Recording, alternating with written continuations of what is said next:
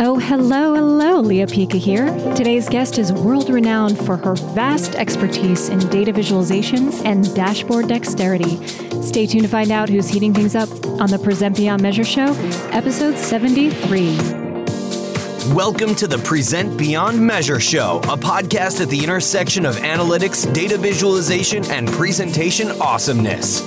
You'll learn the best tips, tools, and techniques for creating analytics, visualizations, and presentations that inspire data-driven decisions and move you forward.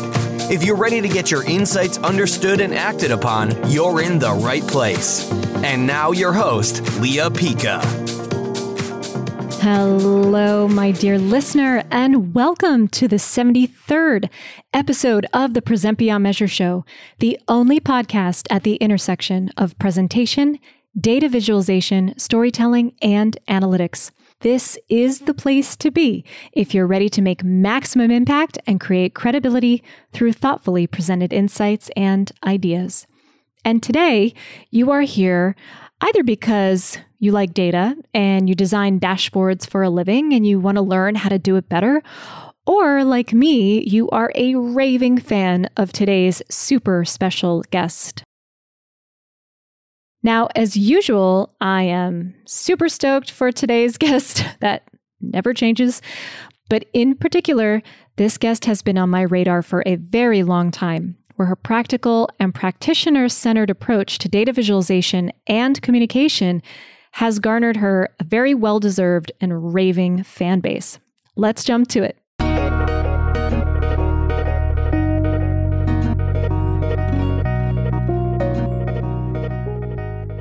All right, everyone. Today's guest is an internationally acclaimed speaker who equips organizations to get their data out of dusty old spreadsheets and into real-world conversations.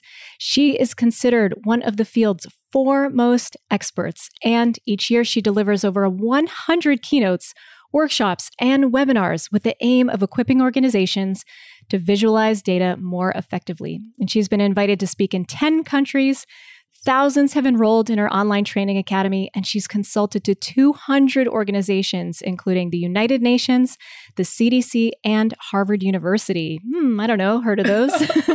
She's been a personal hero of mine since the beginning of my journey into data visualization awesomeness. So please help me fangirl and welcome the latest guest in my superstar Women in Analytics Spotlight, Anne K. Emery. Thank you so much, Leah. That's great. What a great intro. Wow. Geez, I'm blushing. Well, it's a podcast, so half the people won't see that. But no, honestly, it's very well deserved. This is a moment in the making for me for 10 years now. Your work has had a profound impact on the development of my journey as both a data vizier and a speaker and trainer in this space. And I'm such a huge fan, and I've just been working so hard to get you on here. So this is an exciting moment. Great. So everyone loves a great superhero origin story. You know, you've been at this for quite a long time, but we'd love to really hear, how did you fall into this wacky and wonderful world of data viz? Well, in college, I knew I liked spreadsheets. I think my dad's an economist, so I just kind of inherited the spreadsheet gene. And I remember mentioning to my, I think you're just kind of born with it. I have that. Yeah, some of us are. We'll talk about technical people and spreadsheets, I'm sure, plenty.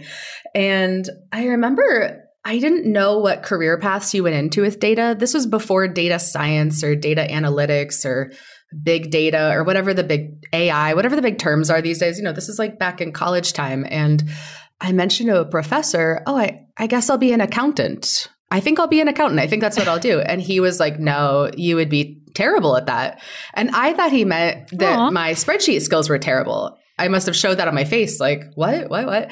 And he said, no, you're an extrovert. You can work with data, but you have to do something working with teams and people and like bringing people together about data. There's some other angle of it that's not just looking at spreadsheets all day, every day, like accountants. And I was like, I don't know. That sounds like the best thing in the whole world to look at spreadsheets every day, you know, which I get to do for big chunks of every day and is great. So after college, I got the typical corporate jobs. And then one thing led to another. I started speaking at conferences, as I know you do a lot too. And people just started to ask me to do this at their companies. So I would give a talk and they'd say, wow, this was so helpful.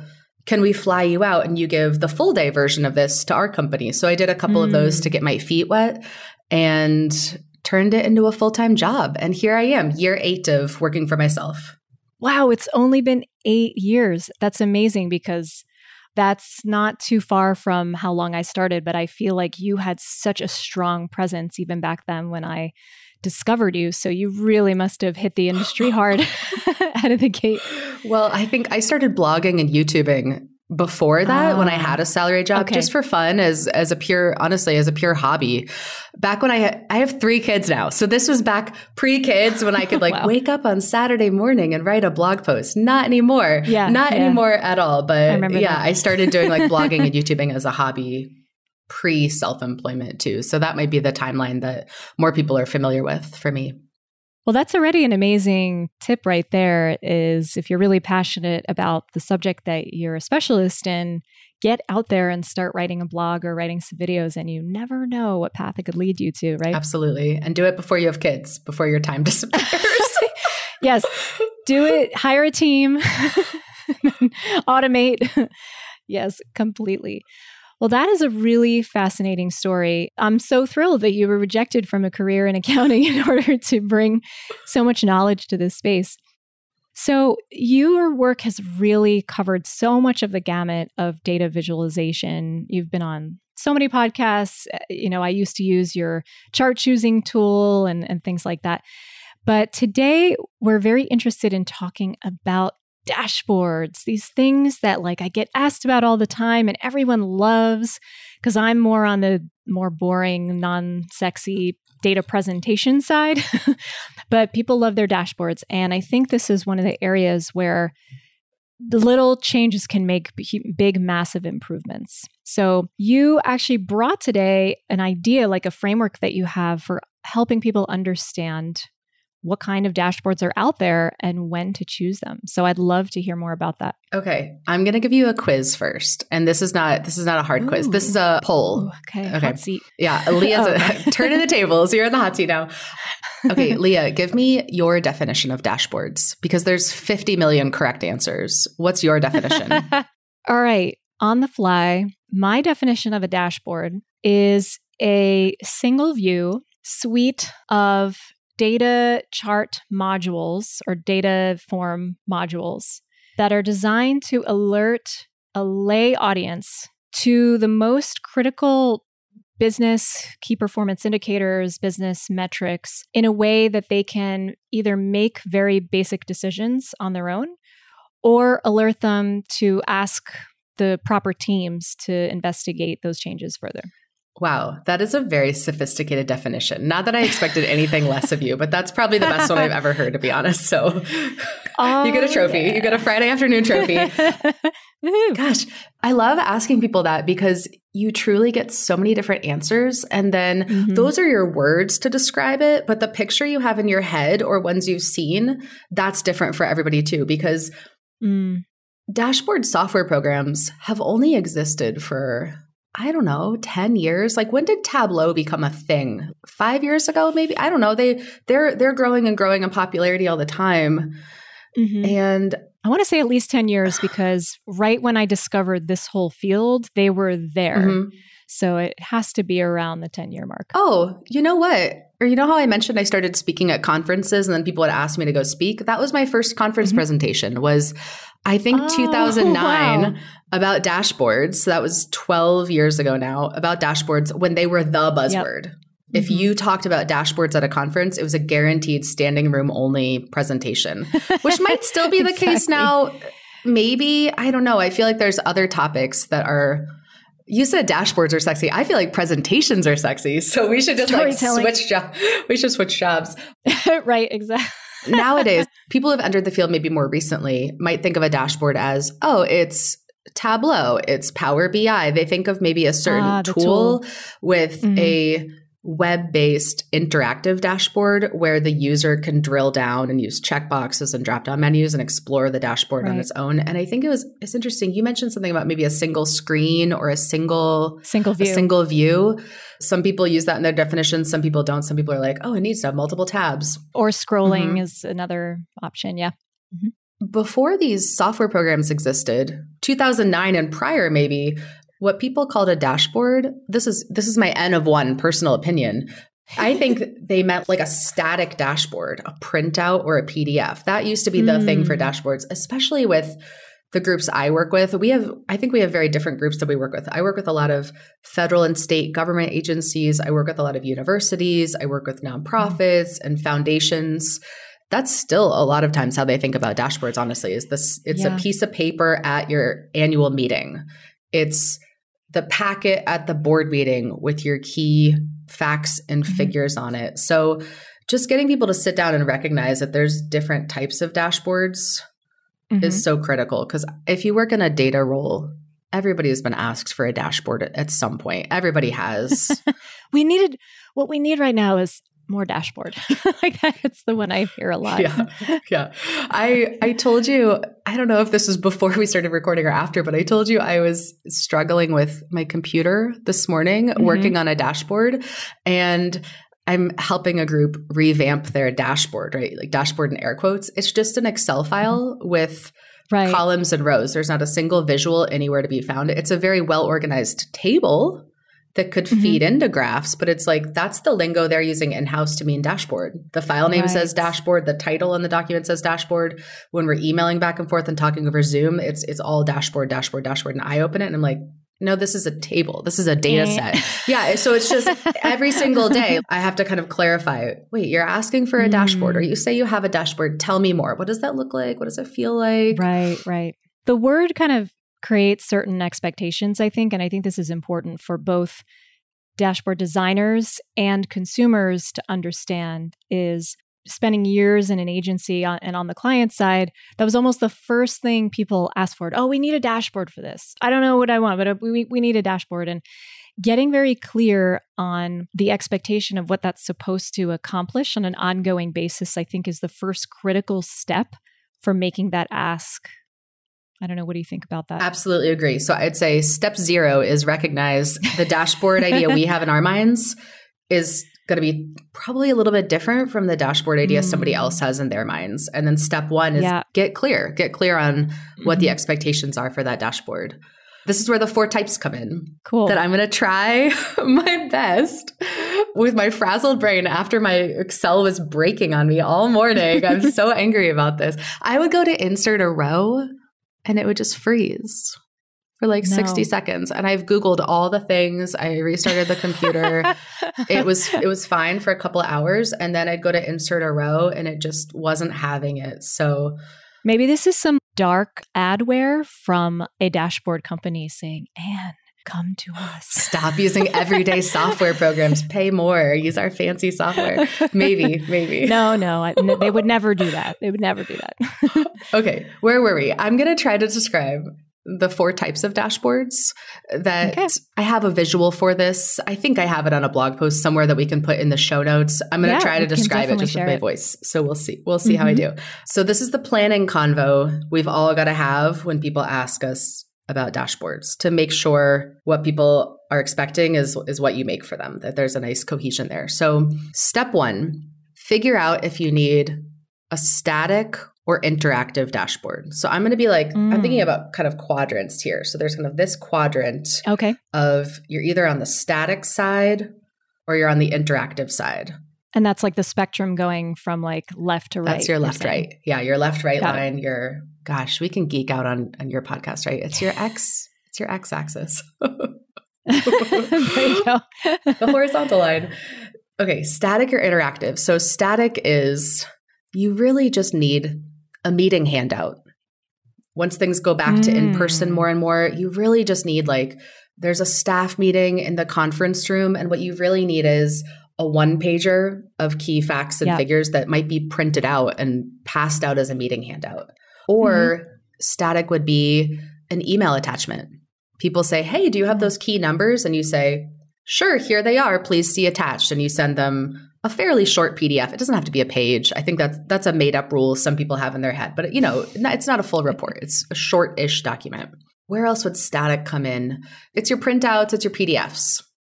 Could it also be informed by the level of acuity or savvy of your audience, where maybe, an audience or a decision maker really wants to have a little bit of narrative summary with a few graphics? Yes. And like it all tied up? Read to me like a mini bedtime story about our data, make it a page, and I don't want to be drilling down, and I don't want to. Agree 100%. Absolutely. Okay. Yeah. I have in my notes, it's more for the non-technical audiences or what you might call a lay audience. I think you used lay earlier. And it could also be the busy audiences, which is like every supervisor or person in a leadership position ever. Yep, I mean, really smart people, really highly educated people, they just don't have the privilege of time. So providing them some little details, like you said, is going to be so, so helpful. It's a gift that you've said, I've already dug through all the messy data. Here's what I think are the key findings for you in this neat and tidy little package. It's like putting the cooked dinner in a 5-star restaurant and lifting the metal, whatever that is, whispering the ingredients in the ear and then backing away quietly. Leah, you're so good. That's so good. Yes. I love analogies. They're my thing. Thank you. And I love drawing diagrams. So you put us together. We've got an analogy diagram going on. That's awesome. Okay. So static, we know when that would be really helpful. We know what that looks like. The other option that's also correct sometimes is interactive. So that's going to be somebody opens, it's going to have to live on a computer, or everybody's got phone apps that are dashboardy that you can drill down and, maybe you have your own data. I don't know, the apps that track your runs or your bike rides or something. And you can say, just show me this time frame right now, or just show me I think Strava does this. I started using Strava again for exercise. It has some nice little charts in there and stuff, but it's digital. It's digital. It's not a PDF. It's something that you use the drop-down menus, you drill down yourself, you interact with it. Right. Interact with it. The trouble with interactive dashboards is they're not always time appropriate for everybody. People like me, probably people like you who like data, we're like, great, let's make a dashboard. And we like exploring the dashboard and we like drilling down because data is our favorite thing in the world. And we're like, yeah, let me explore it and find the nuances and find the insights and figure out what's going on and know everything about this data set. But then the people we're giving the dashboard to, they often just need those quick insights, the key takeaways. So they're like, I see a lot of mismatches happen in the real world a lot where the data people like using interactive dashboards. So they make interactive dashboards, but they're making it for somebody who really just needs a 1-page PDF. And there's just this constant kind of mismatch in what's designed and then what people actually need.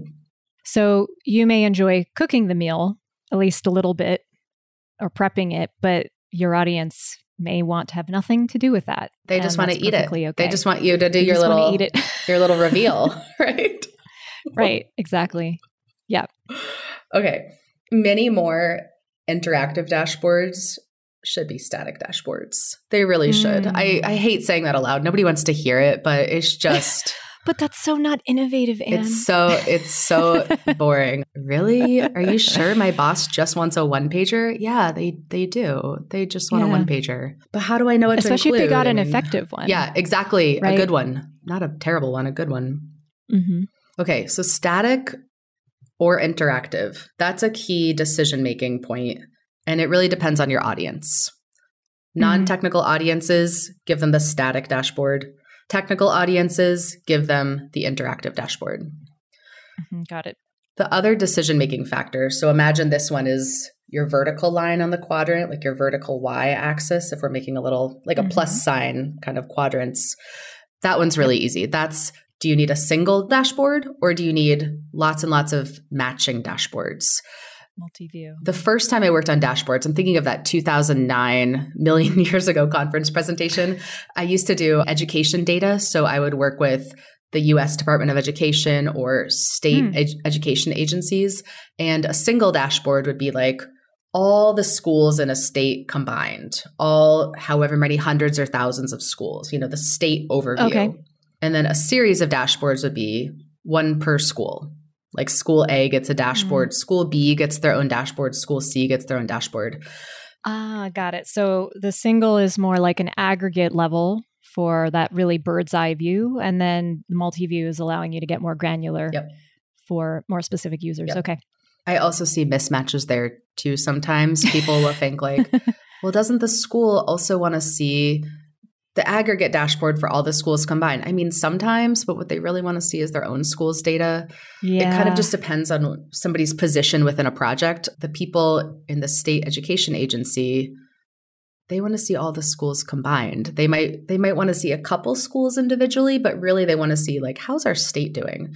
And the people working in the schools, they want to see, how's my school doing? So there's not a right or wrong answer there. It's just one of those planning considerations that we've got to talk about upfront to make sure we're making the right dashboard and we don't run into so many issues later on. So if I'm hearing you correctly, humans who are the people consuming these dashboards generally want to see data at the level that pertains to them.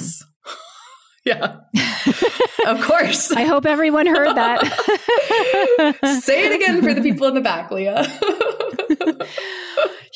No.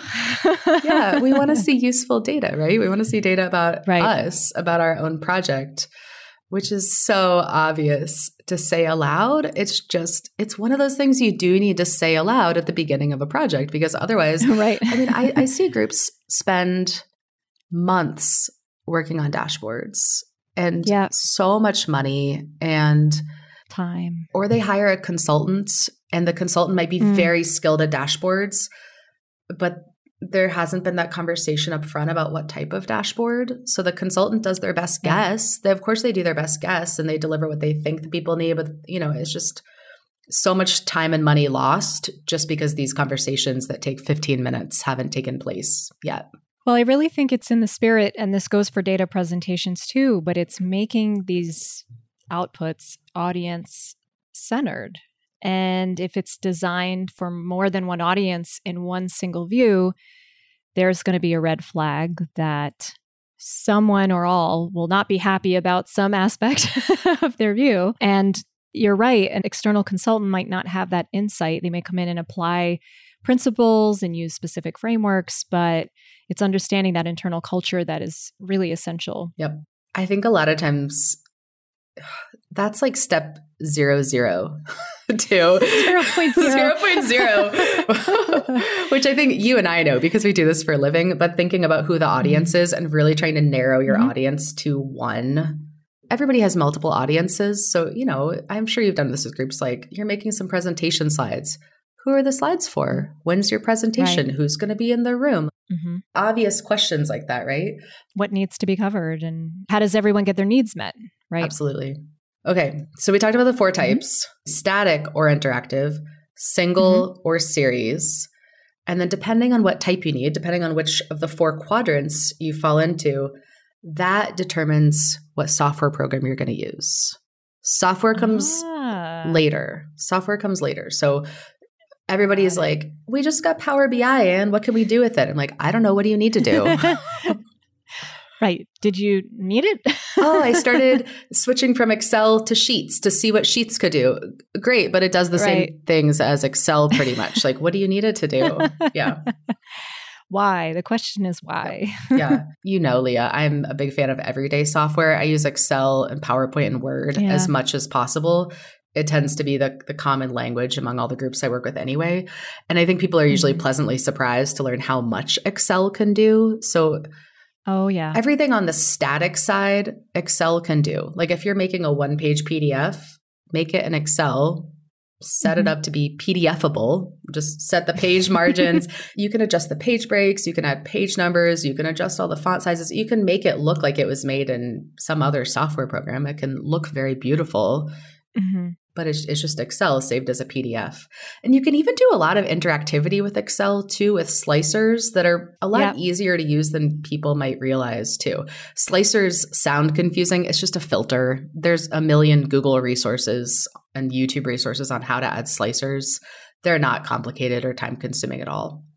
Right. No, this is great. And one of the questions I feel like would bubble up for practitioners, since I spent many, many hours creating static dashboards in Excel, was I sort of exited this realm when things like Google Data Studio really started ramping up, where they were kind of creating an Excel-ish experience, nothing insanely groundbreaking in terms of visualization.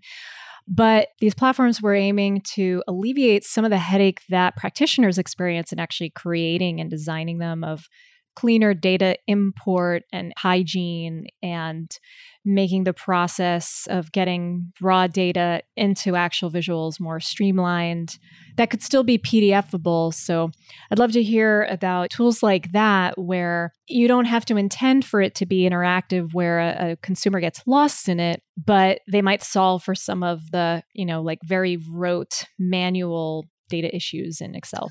Yeah, I'm not too familiar with Data Studio, to be honest. I'm familiar with my Depict Data Studio, but not the Google Data Studio. Not the same. But in terms of Google's Sheets, I put Excel and Sheets, and then if you're on a Mac, Numbers. Those are the same bucket in my mind. They do almost the exact same thing. There's little nuances that can give us all huge headaches, but they're mostly similar. It's like a Venn diagram. Here's me diagramming again. I can't help myself. They're practically overlapping. Yep. Well, I guess that's something to think about again, because it's about the why. Right? Someone might choose to use a platform. Data Studio definitely is more of a visual interface to like a repository of data, which I have found useful for pulling stuff in, where you can pull in from Sheets, but you can also pull in directly from other data sources, so that you're not extracting data and porting it into Excel, which is the way that I used to do it. So do you have any tips for that in terms of making that process easier, more streamlined, or it just is what it is?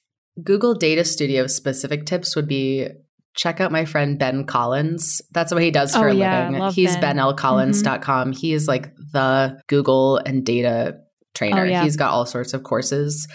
Honestly, that's why I don't have to learn about Sheets or Data Studio, because I'm like, go ask my friend. Like, he already knows how to do all of that. Why would I learn? Just refer people to him. But then in terms of getting data into Excel, I don't know. That's so tricky. Every organization is so different. I'll give people a really practical tip. I was working with a woman on Wednesday, just a couple of days ago. Anyway, I don't know when this is airing, but it's just a couple of days ago. And she works at a foundation. So she has a foundation database where they all enter in information about their grants that they give out to organizations in the community. So I don't know, it's like a grant level type of database.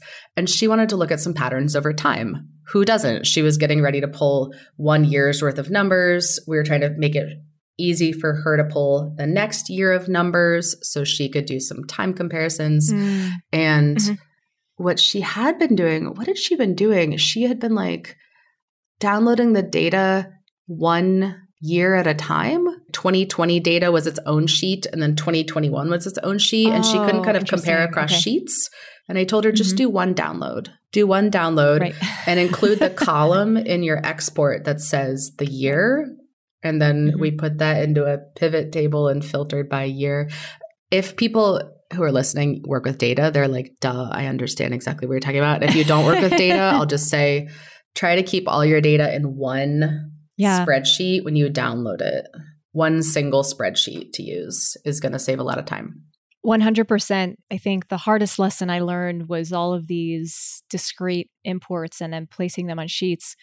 I always thought to myself, can I create a column that allows me to enter this as just another dimension of the data? Yep. Saved so much headache. Very cool. That's a great tip, because I know there's a range of expertise of people coming into this, of who listens. So everyone loves the do's and don'ts. So first I want to start with, what are some of the more effective, awesome, either examples of dashboards you've seen or techniques that are being used that you're like, yes, please, more of this? Well, anybody who has a dashboard, 5 gold stars, well done, because getting your first dashboard set up is the hardest part. So anybody who's listening, if you have one, you know how hard this has been. It might have required hiring a new staff member. It might have required going to training. It might have required lots of long hours and thought process and just mentally like thinking about what's the important data to include.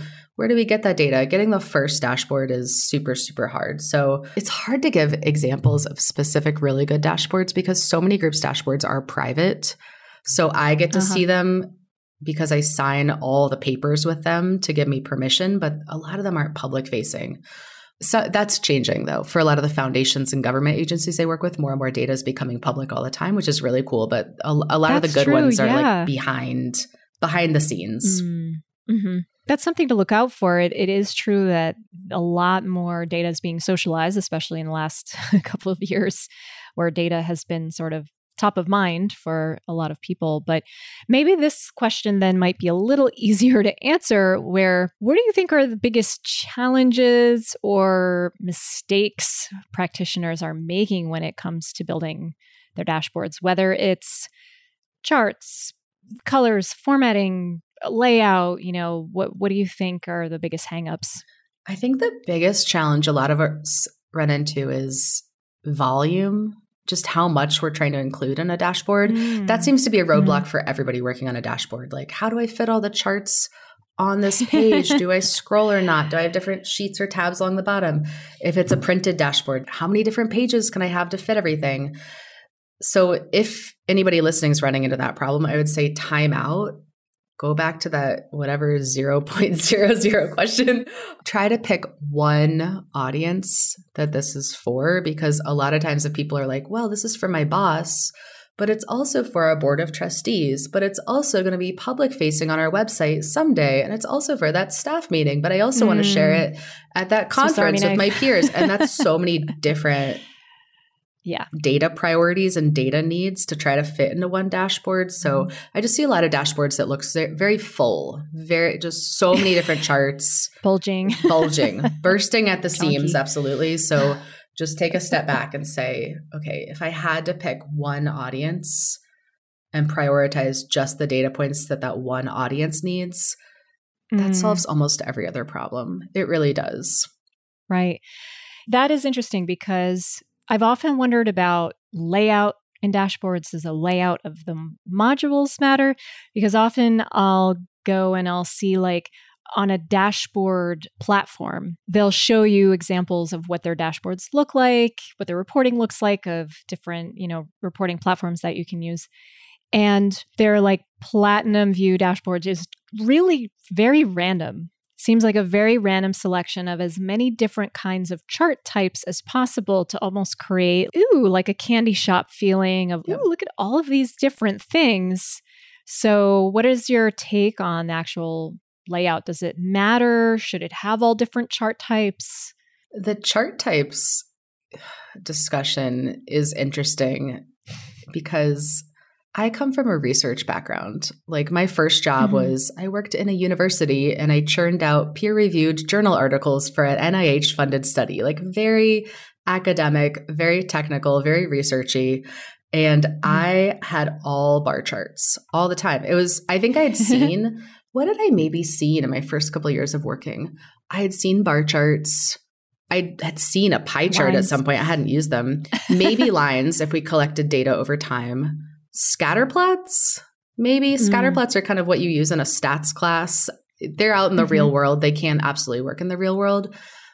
But that's about it. I don't think I'd ever even thought about including maps or any of the other options. So anyway, people should know my personal weakness is I have way too many bar charts. I always do in all my drafts.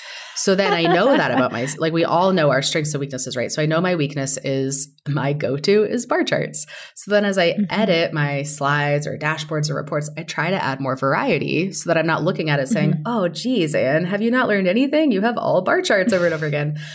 But then sometimes I hit the phase where I'm like, but this is just for an internal audience and they're all technical and the bar chart's perfectly sufficient. And why am I trying to do anything that looks like a candy shop and just use variety for variety's sake. So I don't know. Honestly, I've gone back and forth in that decision about whether like everyday charts like bar charts are okay or whether you do need variety. I'm not sure where I sit as of today. Wow, that's insightful. In reading Nancy Duarte's data story, she talked about how their company conducted this massive research into thousands of their clients' executive presentation slides, and they were trying to look for the most common chart types, and they were expecting elaborate, innovative visualizations and things. And what was amazing is it came down to 3, where the vast majority were bars, pies or donuts, and lines. And that was it. And while I personally believe you can include a few more in there, especially with executive presentation, like bullets, stacked bar, 100% stacked bars, things like that. Sometimes they're going to require the right training because those 3 people immediately understand what they're supposed to understand from seeing those charts. There's no learning curve. There's no training gap. So I think that's why we end up going back to that. And to your point, asking that question, why, is still so critical. Why am I changing it up? Is it for variety's sake? Or is it because this is truly the best chart type for this? Or if it's kind of a neck and neck, like they can work equally well, okay, then let's throw some variety in there if that's if that's really called for, you know? Yeah, or am I just picking it because I have a chip on my own shoulder and I'm just embarrassed looking at my work from 10 years ago, this all bar charts. I'm like, I got to jazz it up now because the bar's been raised. I don't know. Pun intended. I didn't realize that one. Oh my gosh. I had this conversation a couple of weeks ago with a group that had, this is super, super nuanced, but you have a data savvy audience, so maybe they'll appreciate it. But it was a category with subcategories with subcategories. That's how their data was structured. So some people call that nested data or hierarchical data. It was 3 levels of data, like the broadest, and then the subcategory is sub, right? Okay.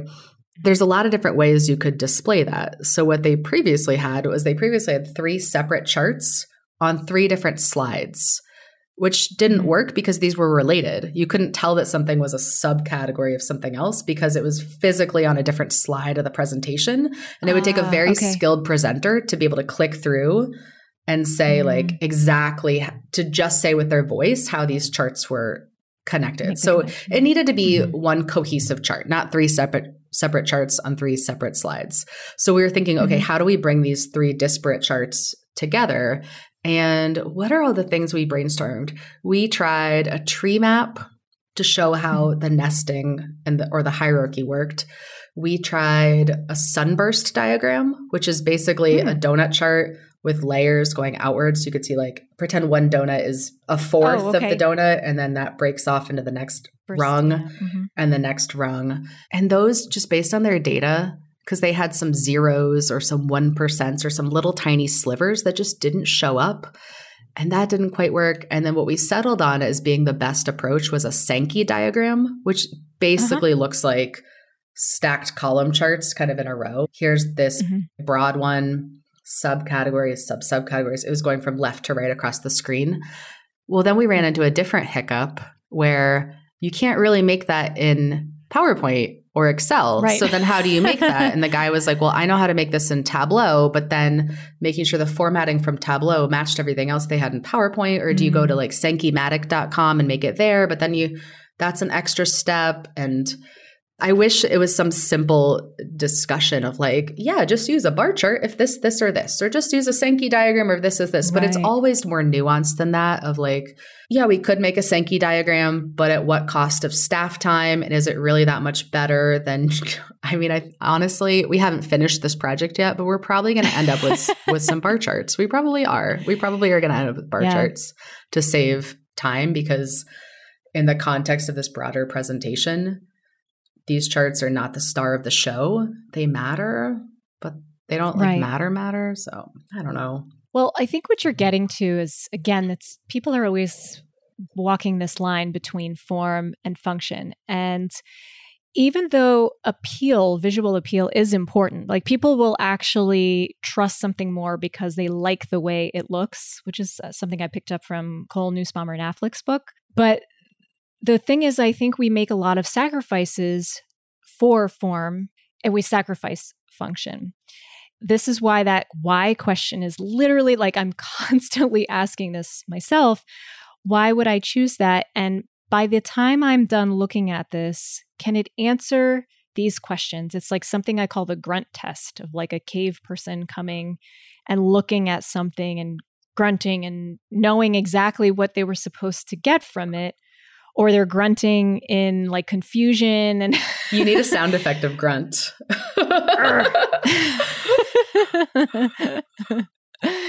Yeah. So I think this is why intentional design and data viz is like the core pillar of my entire approach to things, because I never want to do anything for the sake of doing something, either because I'm not thinking about it and I'm just not conscious, or the reason isn't in the highest service of comprehension and understanding for the audience. Agreed. We're speaking the same language. Yes, indeed. Well, good luck with the sand key that might end up being 3 bars. Yeah, we'll see. Perfectly fine. To be determined. Stay tuned. You'll have to keep us updated. All right.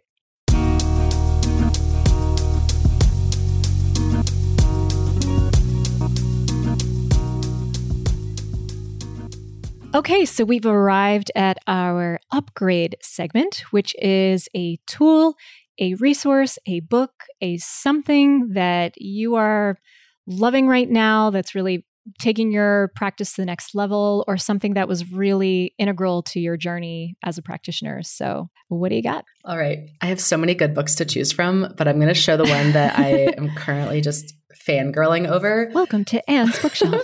It's called I Am a Book.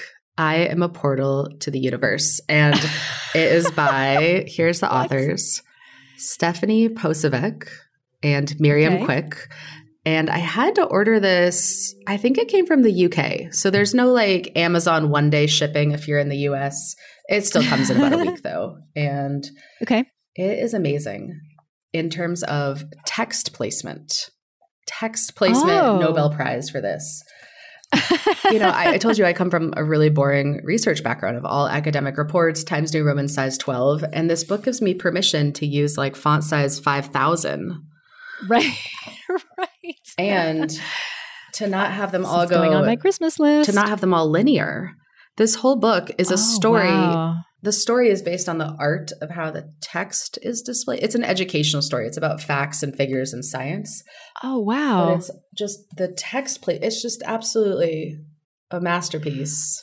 Oh my gosh. So it makes me think. So visual. Wow, why have I been so boring with paragraphs? A paragraph doesn't just have to go from left to right in a certain font size. So I don't know if they have an ebook version. You really have to get the physical one, I think, to understand it. And you know, what sounds amazing about that is it's so helpful sometimes when something comes along that breaks us out of a paradigm that we are so enmeshed in of reading paragraphs. Like I'm writing my book right now and it's paragraph format with visuals, but that's what I'm used to. That's what I'm used to reading. That's what I'm able to produce at this time.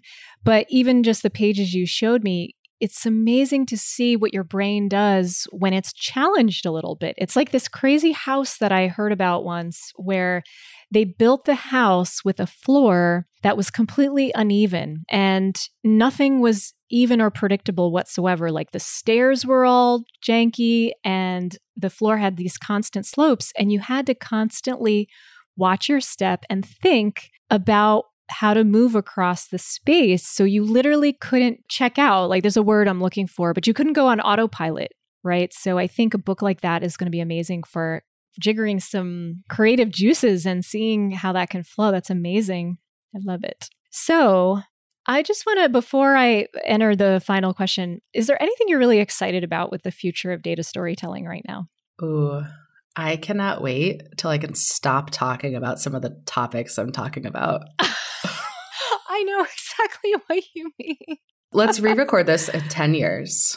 And you got it. Our dashboard conversation, I cannot wait for that to be a different conversation. I hope. That's what I'm working towards, that we no longer have to say, guess what? Not every dashboard has to be interactive. It's okay to have a one-page PDF. Or we don't have to say, hey, really, we need to narrow down our audiences. That we just don't have to talk about that because everybody gets it and they've already moved on to bigger and better things. So I cannot wait for the types of topics that I'm blogging about and talking on podcasts about and going to speak at conferences about. I can't wait for this to shift someday. I don't know if that was the answer you wanted me to say, but that's what's been on my mind a lot lately. Actually, I completely resonate. There are certain parts of my training where I'm like, I dream of the day I never have to say this again, but for now, I think as advanced as certain things are getting with mobile dashboards and predictive modeling and AI and things, I think what we're really seeing come to the surface is this gap in the foundations. You know, we need to put a few cinder blocks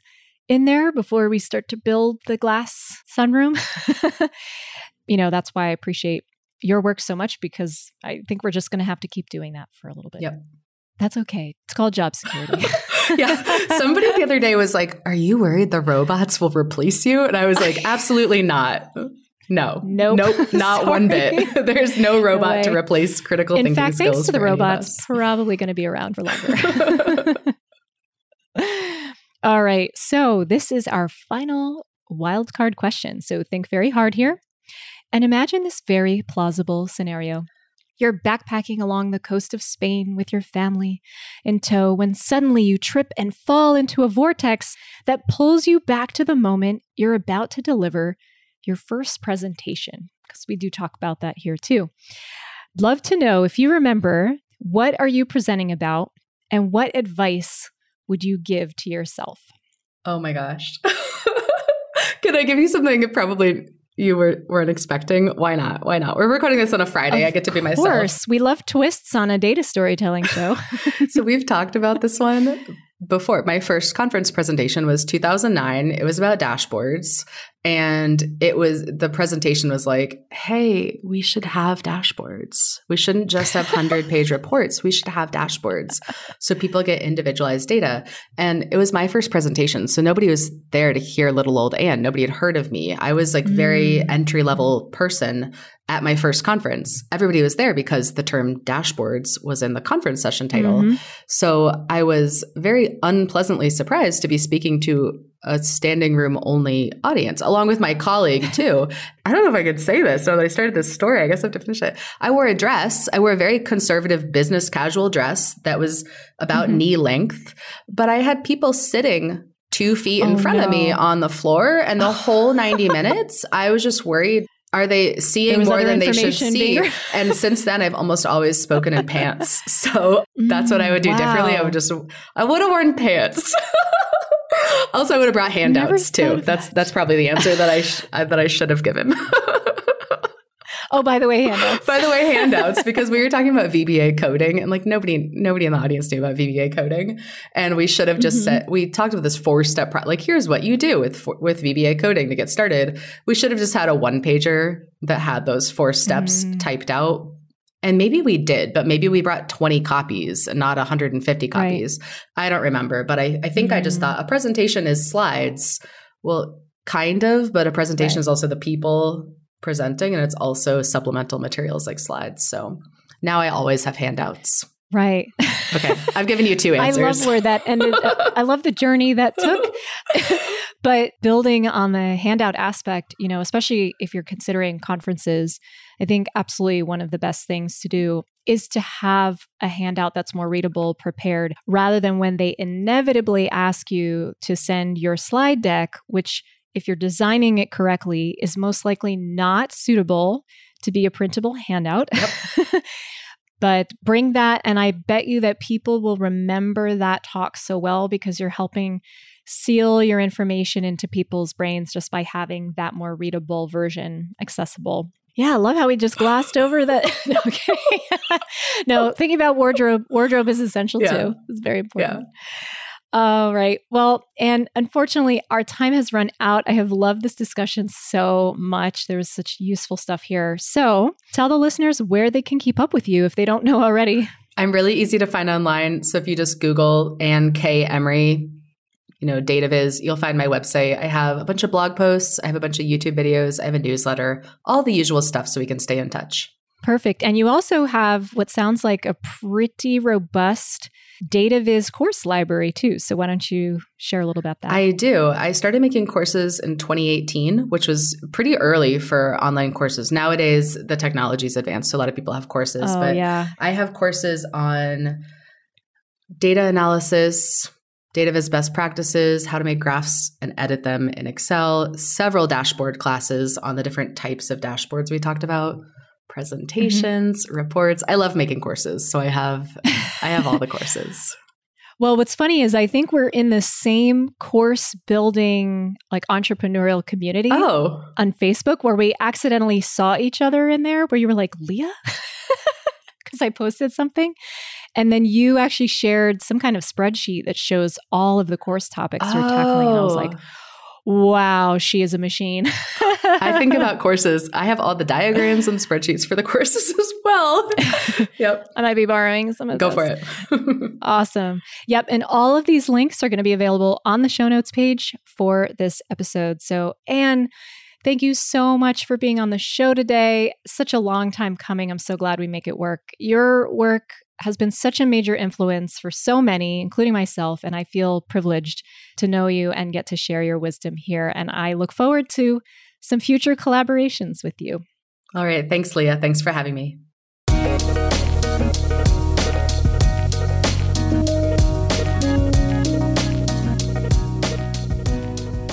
All right. Wow. What an incredible moment to finally have Ann on the show and have her share her brilliant wisdom, very practical wisdom around creating dashboards, which, rather than where we tend to get caught up with the fancy sophistication of our chart types and interactivity, sometimes it really is about boiling it down to the basics. So, to catch all of the links to register for her course, check out her website, and for all the resources mentioned in this episode, visit the show notes page at leahpica.com/073. I would love if you could leave a comment or suggestions or even a question for Ann, because we want to hear about the challenges you face when you're presenting your vital information. And please, if you've liked what you've heard, if you're a fan of the show, please, if you're on Apple Podcast, just scroll to the top and hit that little plus sign to subscribe. Or if you're on Spotify, you can hit the follow button. And even better, leave a rating and review. Rating and reviews are extremely appreciated because they affect the rankings of the show. And I read out my favorite ratings here. And last, if you're a fan, I welcome you to reach out to me on LinkedIn. I'm very easy to find there. And if you're a fan of the show, just drop a note. Make sure you drop a note with your connection invite, and I will be sure to accept it. I'd love to connect. And I leave you with today's little bit of presentation inspiration by my Greek homeboy, Aristotle. And that is, excellence is never an accident. It is always the result of high intention, sincere effort, and intelligent execution. It represents the wise choice of many alternatives. Choice, not chance, determines your destiny. Phew, that might be one of my favorite quotes of all time. As someone who takes a lot of pride in working towards excellence where I can without killing myself, it is so important to understand that when you move towards a path towards excellence, it really is about identifying all the little choices that you're able to make along the way. It's doing things like dashboard and data visualization design, not by default, but by design. You get me?